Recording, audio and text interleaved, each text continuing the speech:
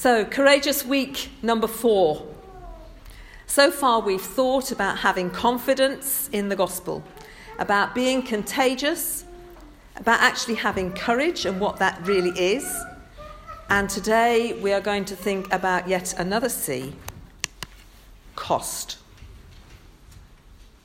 So in our Bible reading today, we found Paul in Corinth in his second missionary journey. And he has left Athens. Now, Athens is kind of on that picture to the left-hand side. The word Athens is in the middle of the sea. Can you see it? And then it's pointing to a little white circle where Athens actually is. Yeah? And then he goes from there more to the left to Corinth, which is the nearest to the edge, one of those little white blobs that are next to each other. I'm sorry, I couldn't make that any bigger. It was impossible to read it when I did. Anyway, right on that side of the Mediterranean, that's kind of where we're at. Paul meets up with Aquila, a Jewish tent maker like Paul, who'd recently come from Italy with his wife Priscilla when Claudius Caesar deported all the Jews from Rome. They lived and worked together for a while. And just like before, Paul spent all his time, and specifically his Sabbath days, in the synagogue, trying to convince the Jews and the Gentiles that were around and about the synagogue area that actually they needed to worship Jesus and to know that he was the Messiah. Well, some of the Jews in the synagogue were not terribly happy with this, and they opposed him and they insulted him, so that at that point he decides, as we heard, he shook out his robes and said, "Blow you then." Well, he didn't quite say it like that, did he? He said something about your own blood be on your own head, as it were. In other words, you've made your bed, now you must lie in it. You've chosen not to hear about the Messiah. Tough. I'm going to preach to the Gentiles from now on. And he goes to stay with this man called Titius Justus, who's a Gentile worshipper who happens to live next door to the synagogue. Well, there's a surprise. And in fact, Crispus, the synagogue leader, and all his household became believers, and lots of other people did too. So much so that Paul stayed there for a year and a half. And that was after he'd had a vision from the Lord, where the Lord had told him not to be afraid, but to speak out, that the Lord was going to be with him and that no one was going to attack him or harm him. Paul knew all about hard work and personal sacrifice. You see, Corinth wasn't a great place. This is one of the ruins you can see here of one of the buildings that's still around today. It was, you could say, the Las Vegas of Greece at that time. If I say it's a port city, you could see that from the map. It was full of sailors. I'm not going to say anymore. So Paul sets up in business with these two refugees because although he believed that people working for the good of the gospel should be paid so that they can concentrate on preaching and teaching, we can find about that in 1 Corinthians chapter 9, Paul didn't want to appear biased to the community around him. So by having a job, he was kind of part of the society. It worked better for him that way. Eventually, as we heard in our reading, Timothy and Silas come with a gift from the church in Philippi, which did mean that for a time, Paul was able to concentrate 100% on his preaching. He believed and he trusted the promises of God as he nurtured his fledgling little church. In verse 10, we read of his promise, which is of his presence, his protection, and his providential care. Mums and all of us who nurture others know about hard work and sacrifice and the courage it often takes. Now, I could tell you some stories about my children when they were small, and I wasn't going to because I thought my son was going to be in here, but he's gone out there. So, he probably can still hear me, but hey, never mind, he can't look at me, so that's fine.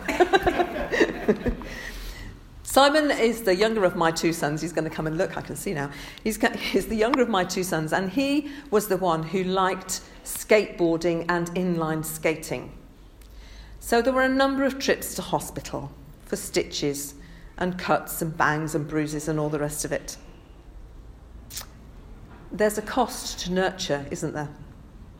There's certainly a financial one today. The prices of some of the items parents are encouraged to buy for their children and babies is phenomenal. And of course the advertising says that you really need to have one of these if you're going to be a good parent, a good mum or a good dad. And then there's the emotional cost too. How many of us remember the first day of sending our small person to school? Particularly those mums of us who haven't worked during that time of their early childhood. And, every day they've been alongside us.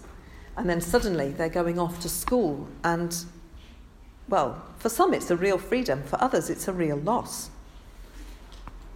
I expect, like me, you can think of occasions when someone that you have nurtured in some way, maybe mentored or befriended, has saddened you or made you cross because of something they've said or done, maybe even in the heat of the moment. It seems to me there is a cost to being courageous. We live in a time, don't we, where everyone wants affirmation of some sort. A common thing I often hear is, well, what's in it for me? But I don't think I've ever heard that in relation to having or looking after children. I wonder if it's because we've learned to make assumptions about that role. Maybe the hope of a hug every now and again, and then laughter at the funny things they say and do.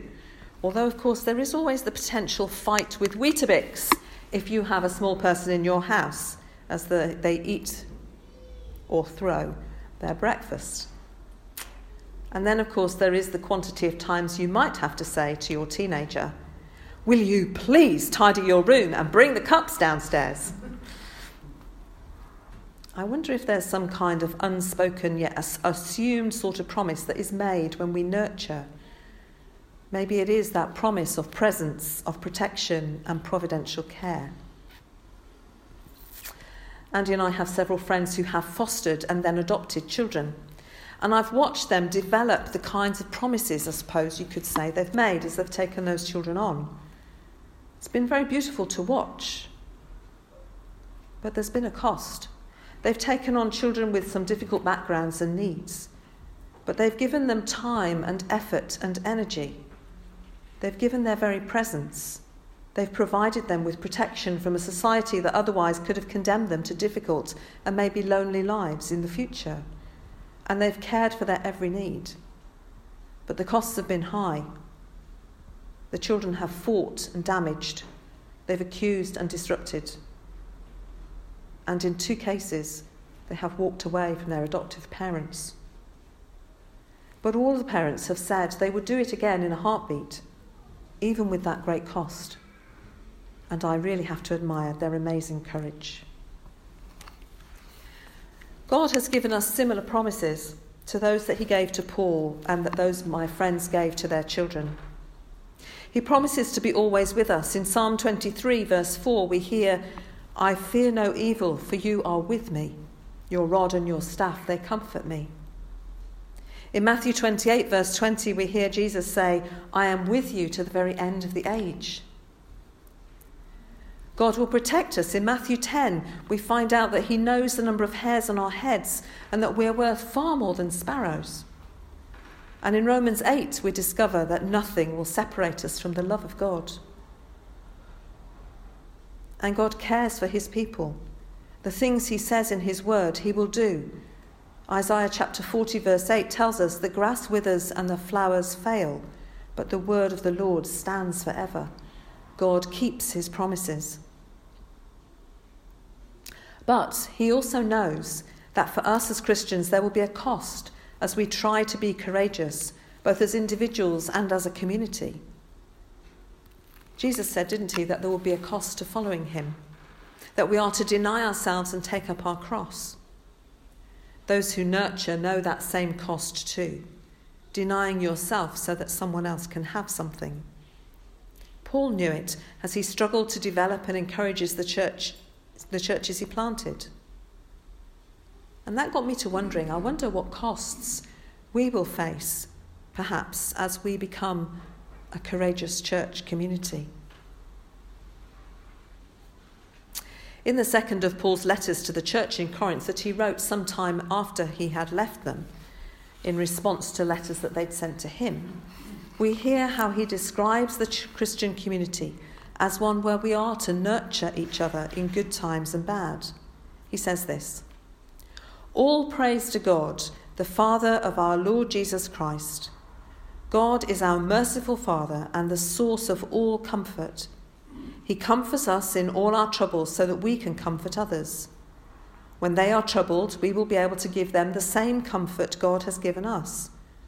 For the more we suffer for Christ, the more God will shower us with his comfort through Christ. Even when we are weighed down with troubles, it is for our comfort and salvation. For when we ourselves are comforted, we will certainly comfort you. Then you can patiently endure the same things we suffer. We are confident that as you share in our sufferings, you will also share in the comfort God gives us."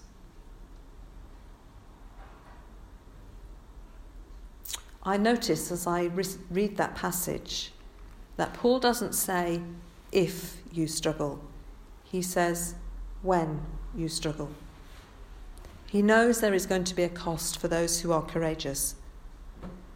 For the Corinthian church, their sufferings were tough.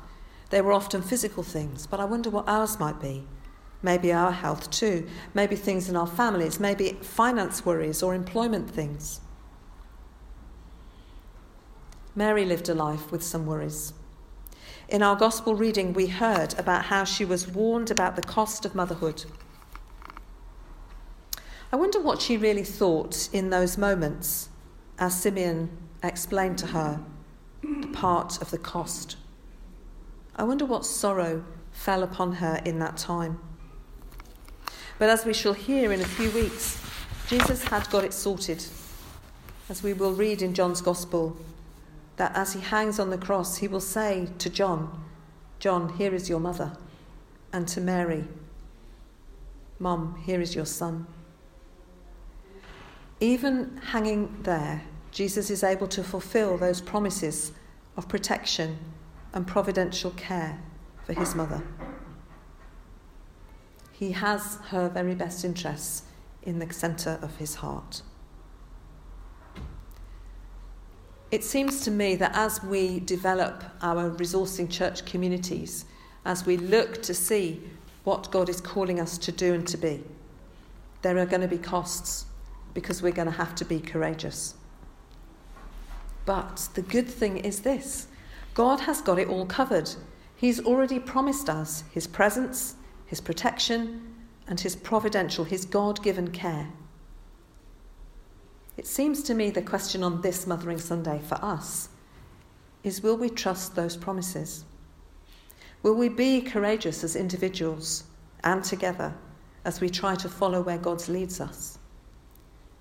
Will we be courageous as we learn to develop and nurture and encourage each other in all the ways that God calls us to do that?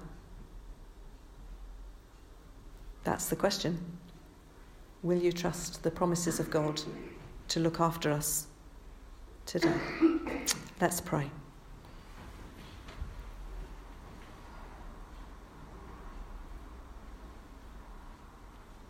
Lord God, thank you that you promise to be with us, to protect us, and to care for us. As we think about those who have done those things for us here on earth, we entrust them to you.